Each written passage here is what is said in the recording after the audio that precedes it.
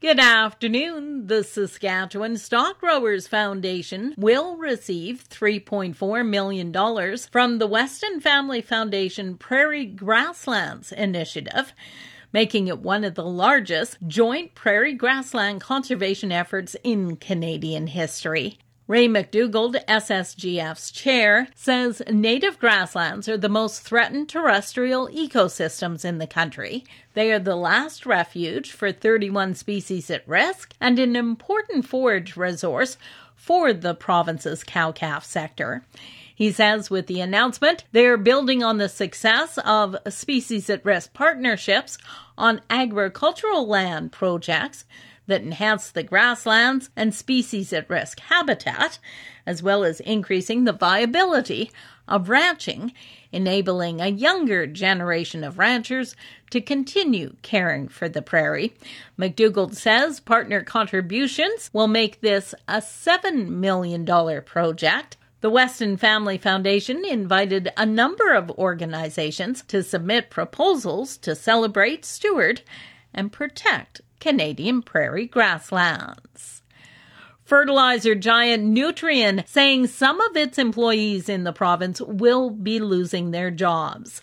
The Saskatoon-based company says it has a responsibility to ensure its operations are as efficient as possible in order to meet the needs of the market and its stakeholders. Nutrien says fewer than 50 employees will be affected, and some may be offered transfers. The company, the largest producer of potash in the world, says it's evolving to use more automation. Canada's pulse industry is working together to build new use markets for at least 25% of Canada's pulse production by the year 2025. This week's SaskPulse webinar event focused on marketing. John Drieger with Left Field Commodity Research took producers through what's happening with the pea market. Higher supply last year. We did have a bigger crop in 2020. Not enormously larger, but it was a bit bigger. But demand is growing even faster. And so that's where we're seeing a real drawdown in supplies, even though there was more supply available. So it's kind of a big supply, but even bigger demand scenario. He says we've seen strong demand from China with new processing plants coming online here.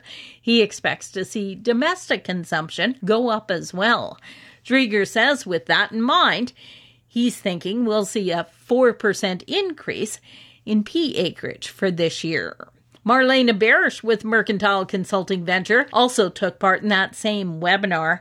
She told producers she sees a lot of potential in the pulse market and is positive when it comes to lentil demand. She says if calculations are right, they anticipate global lentil production will be down in the coming year.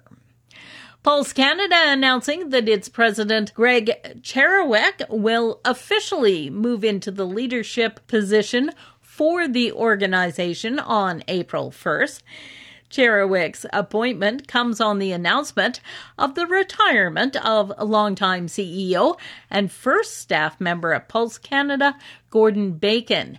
Cherewick has been with Pulse Canada for 17 years, most recently serving as president. For Golden West, I'm Glendalee Allen Vossler.